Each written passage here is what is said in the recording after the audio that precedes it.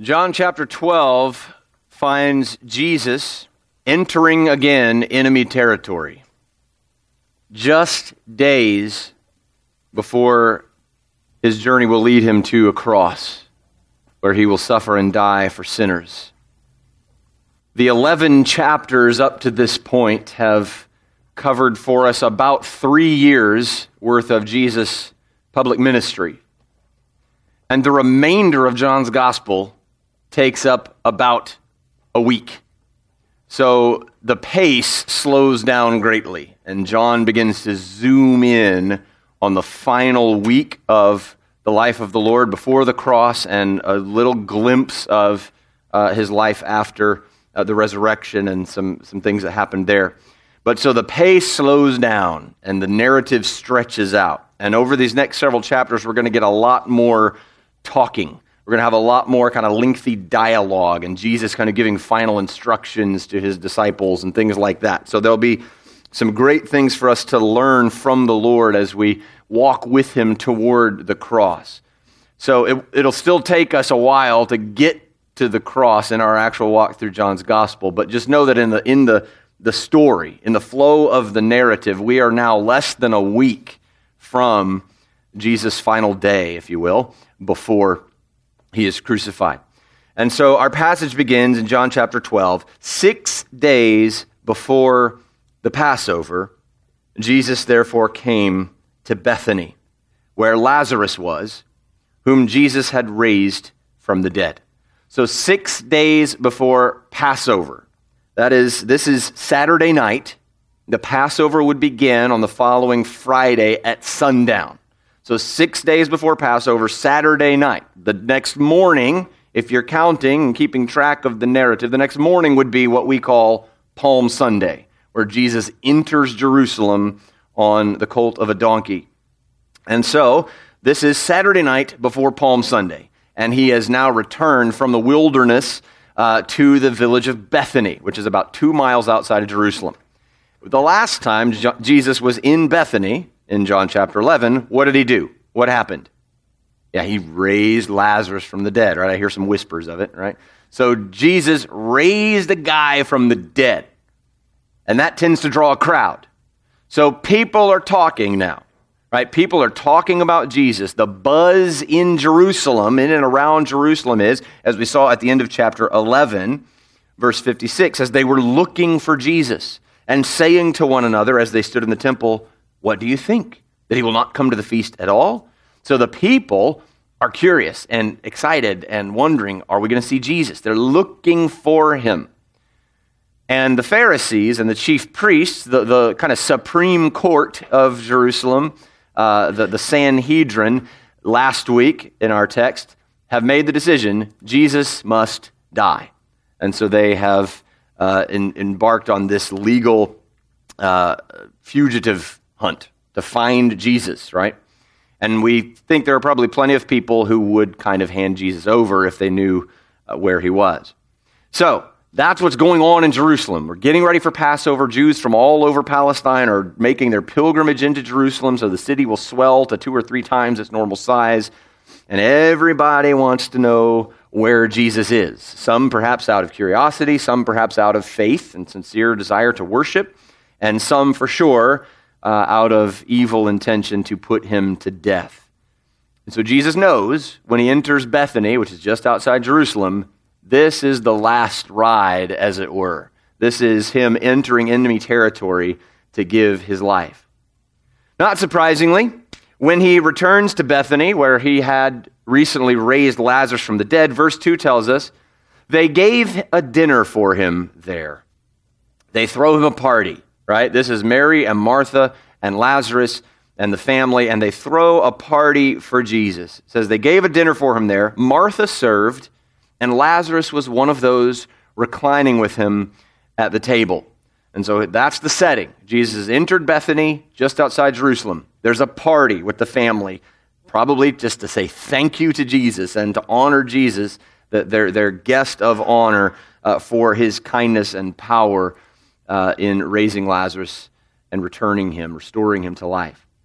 And in the verses that unfold here, the first few verses of John chapter 12, we're going to see a portrait, if you will. John is going to paint for us really two portraits.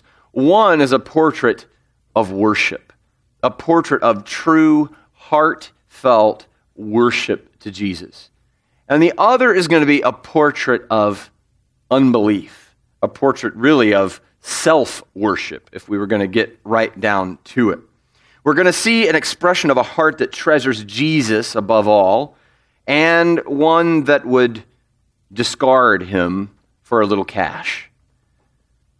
And as we observe this scene and see these portraits, I think we'll be pressed to ask ourselves, which one am I?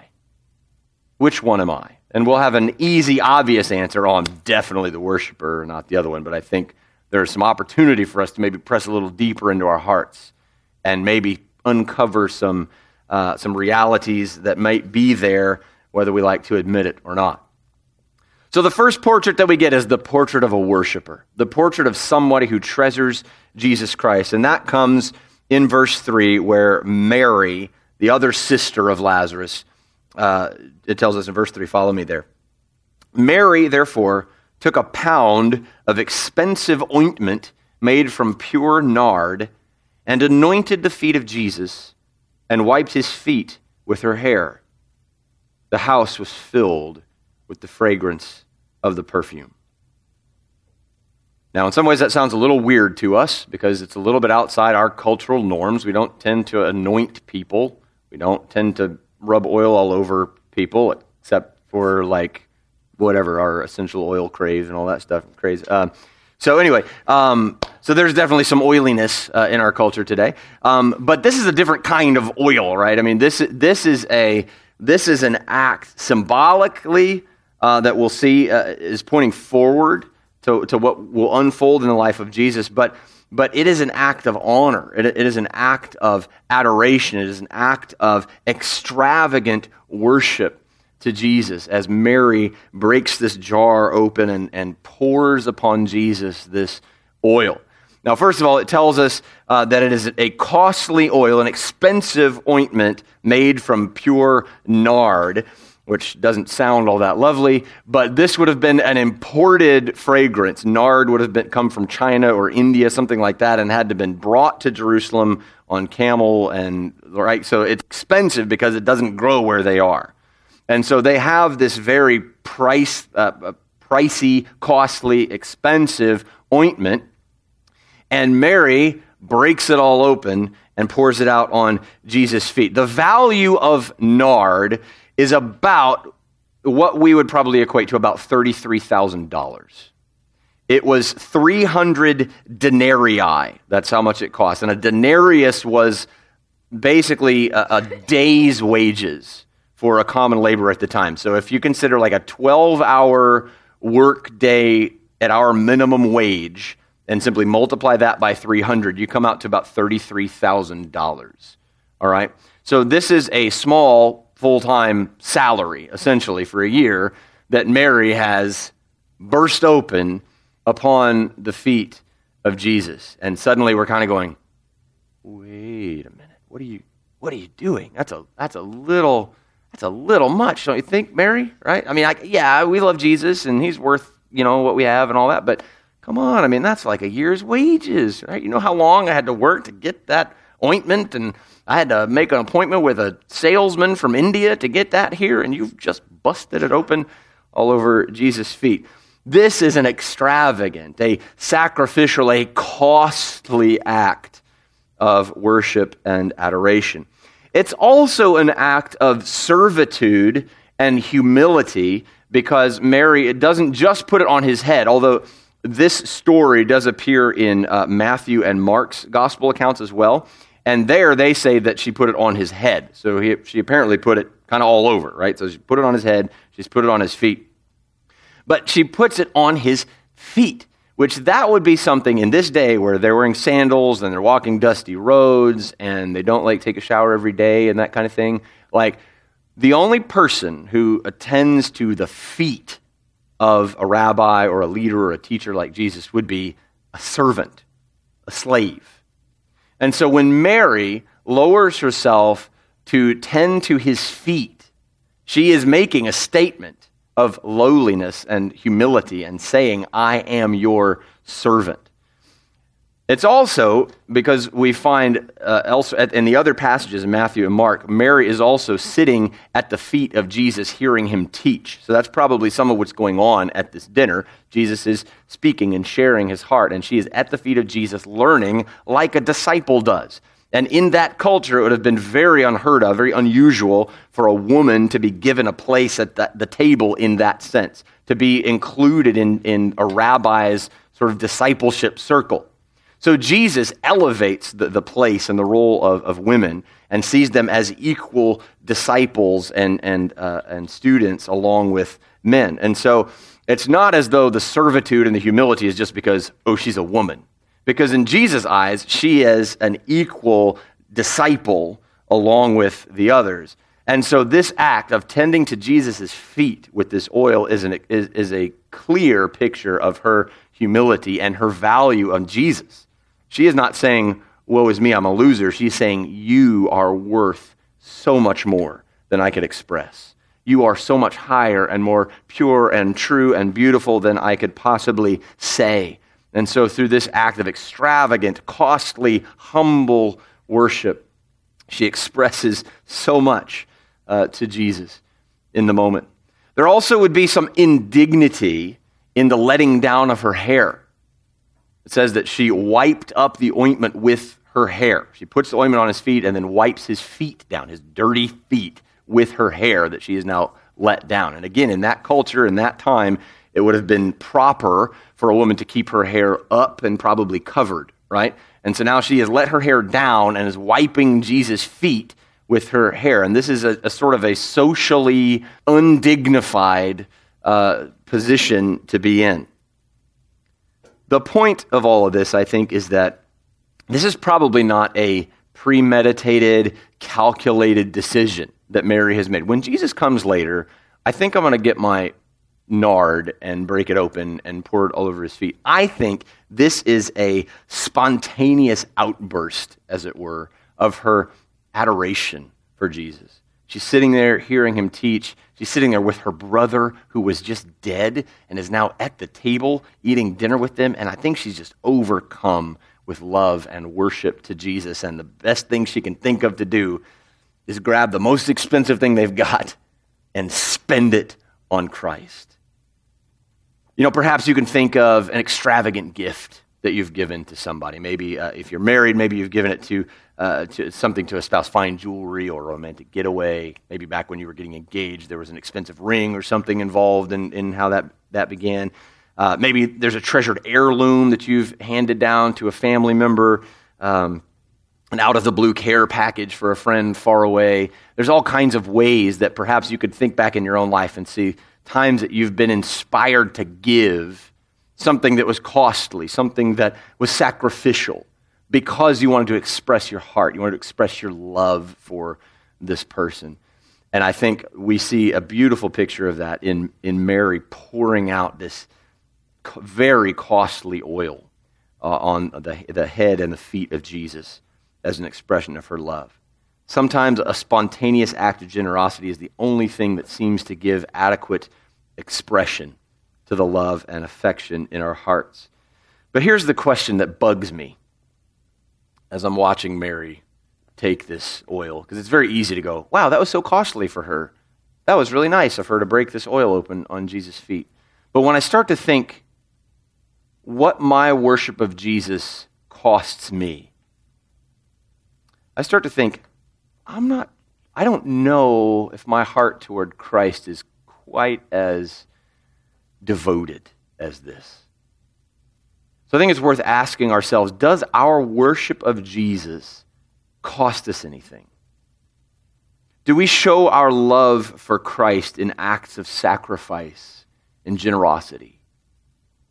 In 2 Samuel 24, David is making kind of a business transaction about some land that he's going to use to build an altar to the Lord. And this person is trying to give him the land, saying, just take it. I just want you to have it. And David says, I will not take it for free. I will pay you for it. Because he says, I will not offer burnt offerings to the Lord my God that cost me nothing. Like it's a principle in David's mind. I will not offer something to God that was free. Like if somebody gives me a bunch of money and I just turn around and hand that to the church, like that, or spend that on caring for people in some way, like that's good. I'm not saying that that's a bad thing to do, but it didn't cost me anything. It cost somebody else something. But worship as a principle, if worship is an expression of love and adoration and affection for the Lord, at some level, it should cost us something, I think. We're reading, if you're following along in our Bible reading plan that we're working through together, we're in the book of Leviticus right now. And Leviticus, man, explains the worship and the way that there's systems of sacrifice and where they have to go and what they have to wear and what they have to say and what they have to do. Worship was messy for the Israelites in that day. Worship was time-consuming. Worship was costly. Because the Lord wasn't just saying, bring me something of what you have. He said, give me your best. Give me your first fruits. That's what you bring. Give me a lamb without a blemish, without a spot. Give me the first fruits of your crop. That's what God calls for. And so the people of Israel, in their covenant keeping with God, worship was very costly to them. And I think by comparison, our worship of Jesus requires so little that we tend to think showing up in a worship service once a week is good enough, right? I've done my duty. I've checked my box, right?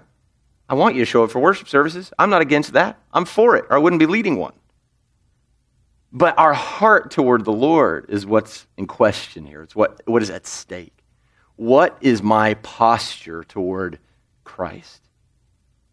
And when I'm asked to give or to do something or to commit time or resources or talent that stretches me or that calls me to make some sacrifices and say no to some other things, or well, I really plan to do this thing that weekend, but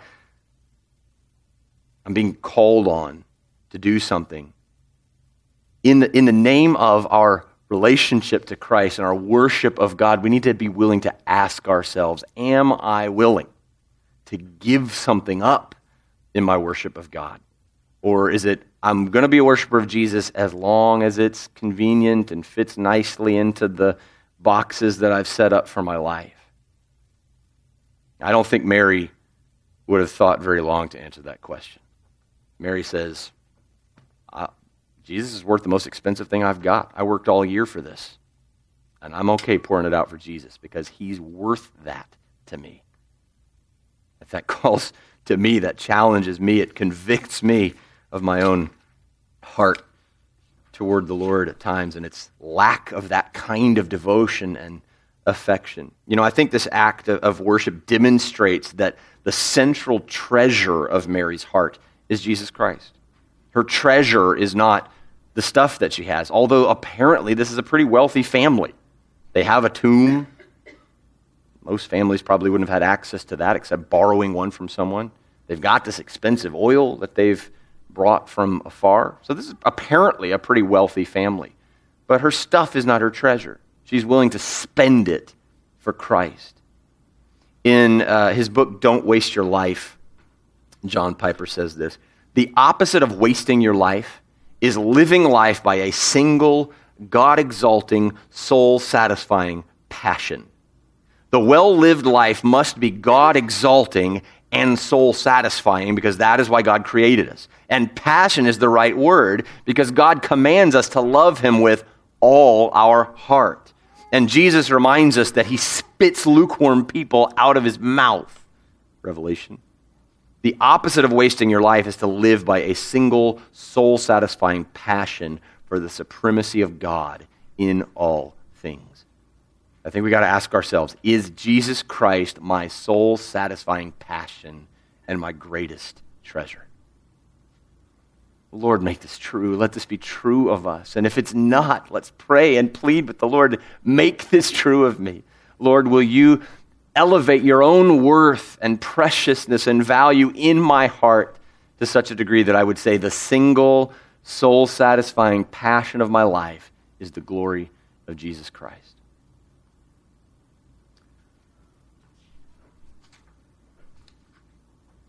Well, everyone in the room is not thrilled with this extravagant, costly act of worship. Because we find in verse 4 that somebody is going to speak up, express some concern over perhaps the wisdom, the prudence of such an act. Look at verse 4. But Judas Iscariot, one of his disciples, he who was about to betray him, tells us in parentheses, said, "Why was this ointment not sold for 300 denarii and given to the poor?" Okay, there we go. So he's going, this is a waste, right? 300 denarii, $33,000, right? That's a lot of money. Think of all the poor people we could have fed with that ointment by selling it and caring for the poor, right? And that sounds like a good and holy, reasonable, maybe argument to make. But then John tells us a little bit behind the scenes, verse 6, he said this not because he cared about the poor, but because he was a thief. And having charge of the money bag, he used to help himself to what was put into it. Oh, now we get what's going on here. Judas couches his concern, his selfish ambition to get more stuff in these humanitarian, holy, sacred terms, right? Wait a minute. Think of all the people we could help with that money. And we see here clearly an expression of self-interest and even sinful gain, right? Because John tells us that he was stealing money from Jesus' purse. Wow, right? That's a certain level of like audaciousness in your sin, right? Let me be the caretaker, the treasurer for Jesus and his disciples, and along the way, I'm going to be just skimming off the top a little bit and putting some in my own pocket, right? Wow, that takes a certain kind of disregard for somebody, a disregard for Jesus, where we see Mary with this extravagant devotion to Jesus, and she thinks so highly of him that she doesn't care how much it costs her just to show her love for him. And Judas, on the other hand, goes, "You're worth so little to me that I will steal from you. Not only will I steal from you, I will oppose this act of worship and couch it in terms that I think you might support," right? Because he knows Jesus cares about poor people. That's been throughout his ministry. That's no secret. So Judas goes, let me say this in a way that Jesus might agree with me. And he might go, oh, you're right. Let's scoop as much of that oil back up as we can so we can maybe sell it for, I don't know, half of it or a quarter of it or something, right? So maybe he can get Jesus on his side. Have you ever clothed your selfish desires in religious language? Do we ever kind of baptize our selfish, sinful ambitions in holy-sounding terms?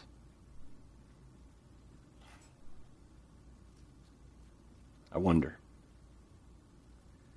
So Judas objects.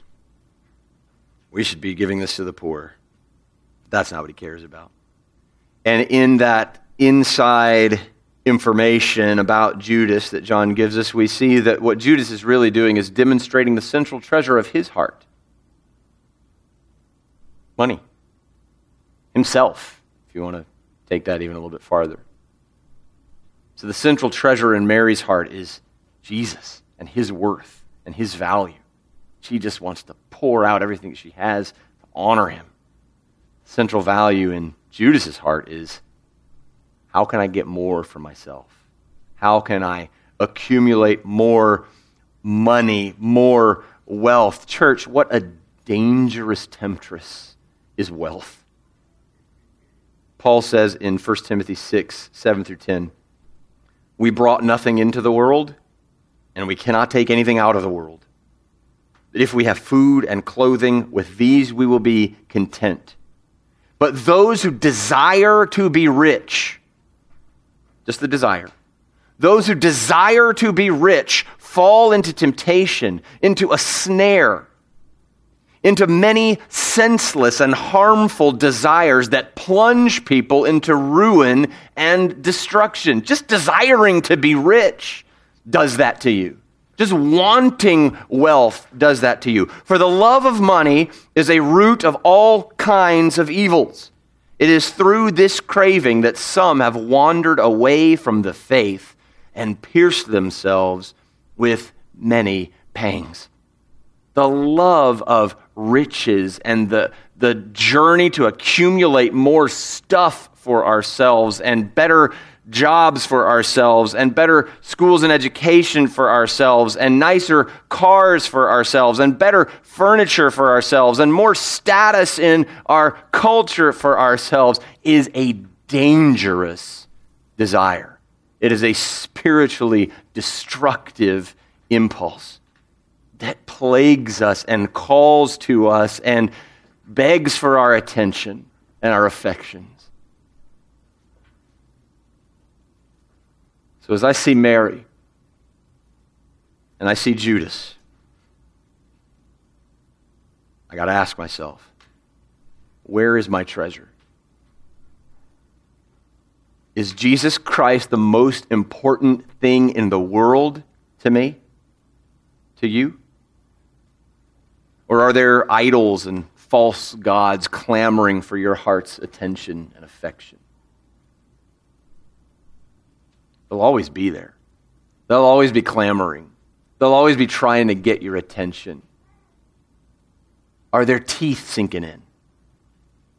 Or is Jesus so precious to you that the call of these lesser lovers don't have any sway with you? It's easy to look at Judas and just dismiss him. Well, of course, he's like that. He's Judas. Jesus even called him a devil back in John chapter 6. He said, I've only got 12, and one of you is a devil, right? He said that to his disciples. So it's easy to go, yeah, Judas is just like that. But there's truth in here for us to consider. We dare not look away from the heart of Judas and miss an opportunity to examine our own hearts and to ask ourselves, what's there? What's important to me? What's precious to me? What in my life calls to me for my attention and my affection more than Jesus? Did you know the average Super Bowl ticket this year is $5,300? That's the average, which means there might be some cheaper, although I looked recently and the cheapest one currently available was like $3,500, something like that. Right? Which means that there's tickets that are more expensive than $5,300. Right? Where we spend ourselves reveals something about our hearts. It reveals what we treasure. Right? Jesus said as much. Where your treasure is, there will your heart be also. That's why it says, don't store up treasures here. Don't bother with all the houses and cars and money and trinkets and jewelry. Don't store up riches for yourselves here because your heart's going to be with them. You're going to care about this and this life and this earth. It's just temporary. But store up for yourselves treasures in heaven where moth and rust don't destroy, thief doesn't break in and steal. What we do for eternity matters for eternity. What we spend on Jesus carries on into eternity and has implications for our lives, not just now, but forever. So Mary and Judas, portrait of abandoned, extravagant, costly worship, and a portrait of sinful, ambitious, greedy self-love. Well, we get Jesus' verdict in verse 7. So Judas has publicly objected. Wait a minute. This should be spent on the poor. Jesus says in verse 7, leave her alone. I like that. I like how just plain that is. I'm not messing with you, Judas. I'm not letting you go there. I'm not letting this become a discussion. Leave her alone. so that she may keep it for the day of my burial. For the poor you always have with you, but you do not always have me. I don't think he intends anything callous against the poor by that statement. He's just speaking of the opportunity, the very limited opportunity that existed at this time for the people that had Jesus there with them, because in 6 days he's going to die. A few days after that he'll rise, and a few days after that he's going back to heaven, right? So there's only a limited window of opportunity for you to be with me. Let her take advantage of it, right? Don't hinder this from happening. But look, and there'll always be needs around you, right? The poor you will always have with you. There'll always be needs. And meet them. He calls us to meet them. It's no secret that Jesus' heart is for the poor. So this is not dismissive of the poor. But it's about priorities. Is our priority serving the poor, or is our priority worshiping Jesus Christ? I think they should go hand in hand. If I'm worshiping Jesus Christ, I'm going to care about what he cares about, right? So he's not dismissing. But look at this, where he says, leave her alone so that she may keep it for the day of my burial. In fact, the language there could be translated, she has kept it for the day of my burial. So if the it in view is this oil, this nard that she's been holding on to, then he's saying she has held on to this ointment for just this purpose, even if that wasn't what she was intending. He's saying this moment, there's something beyond just the surface happening here. There's a spiritual reality that's being pointed to by this ointment, and that is for my burial. It would have been common in that day for loved ones to prepare a person's body for burial. And so Jesus is foreshadowing his coming death and burial, which are just 6 days away at this point. She's kept this for my burial. So we can see then that we'll only see the true significance of Mary's gift to Jesus if we hold in our view the journey that Jesus will take in just 6 days up the hill of Calvary to a sinner's cross. Mary's act of worship only seems extravagant if we fail to consider the extravagance of Jesus' gift to us. We celebrated it in the Lord's Supper a little while ago. Jesus gave everything for us. In response to that, what act of devotion or adoration or worship could we possibly do that would ever look extravagant, that would ever match what Jesus has done?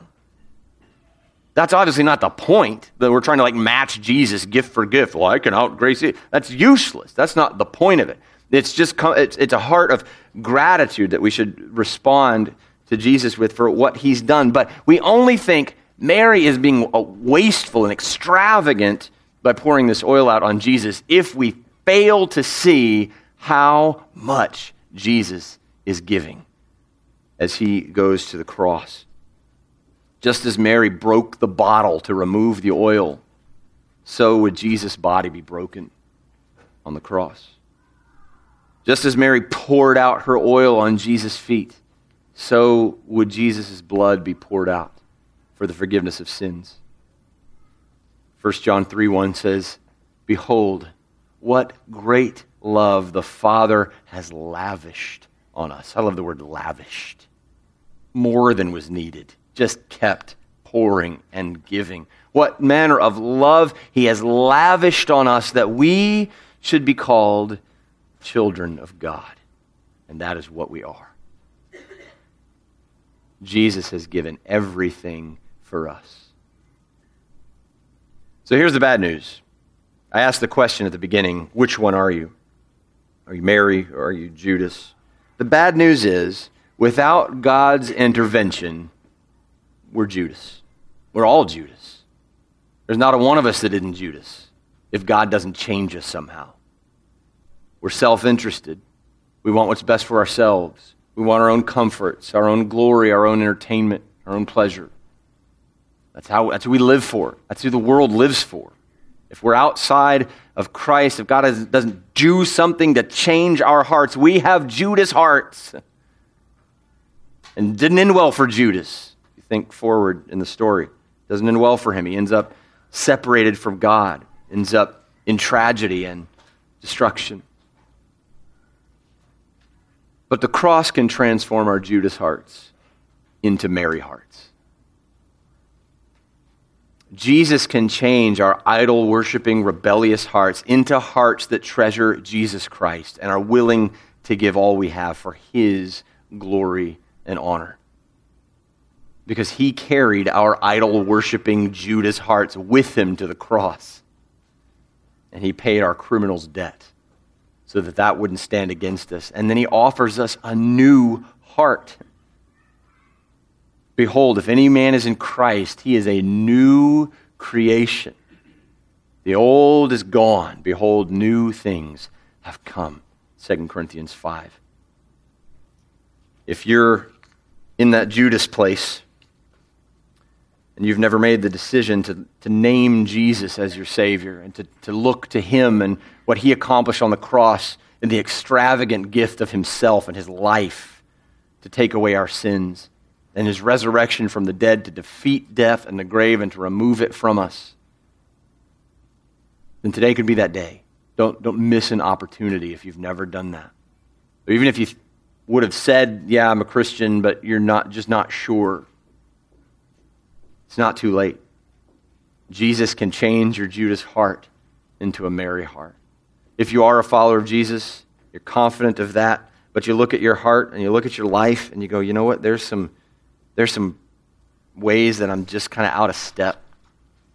There's some ways that the heart of Mary, to give sacrificially, costly, at great expense to herself just for the honor of Jesus, man, that sounds hard for me. That doesn't sound like what I want. But I want to want it. I want to have that kind of heart, but I'm not sure that I do right now. If that's you, there's opportunity this morning. Just do business with the Lord. Just pray in the quiet of your own heart and mind and just ask Him, invite Him to change your heart. He does that. That's what He does. He's in the heart-changing business. And so if you see something in your heart that you don't like and you think is not pleasing to God, take it to Him. We tend to try to hide it, right? As though we think we can fool God. Well, I see that in my heart, but I'm going to just brush that over here and keep that in a corner. As long as nobody knows about it, then no problem. That is foolishness. God says, bring it. Bring it. Bring your mess. Bring your brokenness. Bring your sin. Bring your selfish ambition. Whatever it is in your heart that you go, I don't know that that's pleasing to God. Bring it to Him and ask Him. Invite Him. Lord, will you change this in me? Will you show me what it means to have a Mary heart? A heart that values and treasures Jesus Christ above all else. Let's pray together.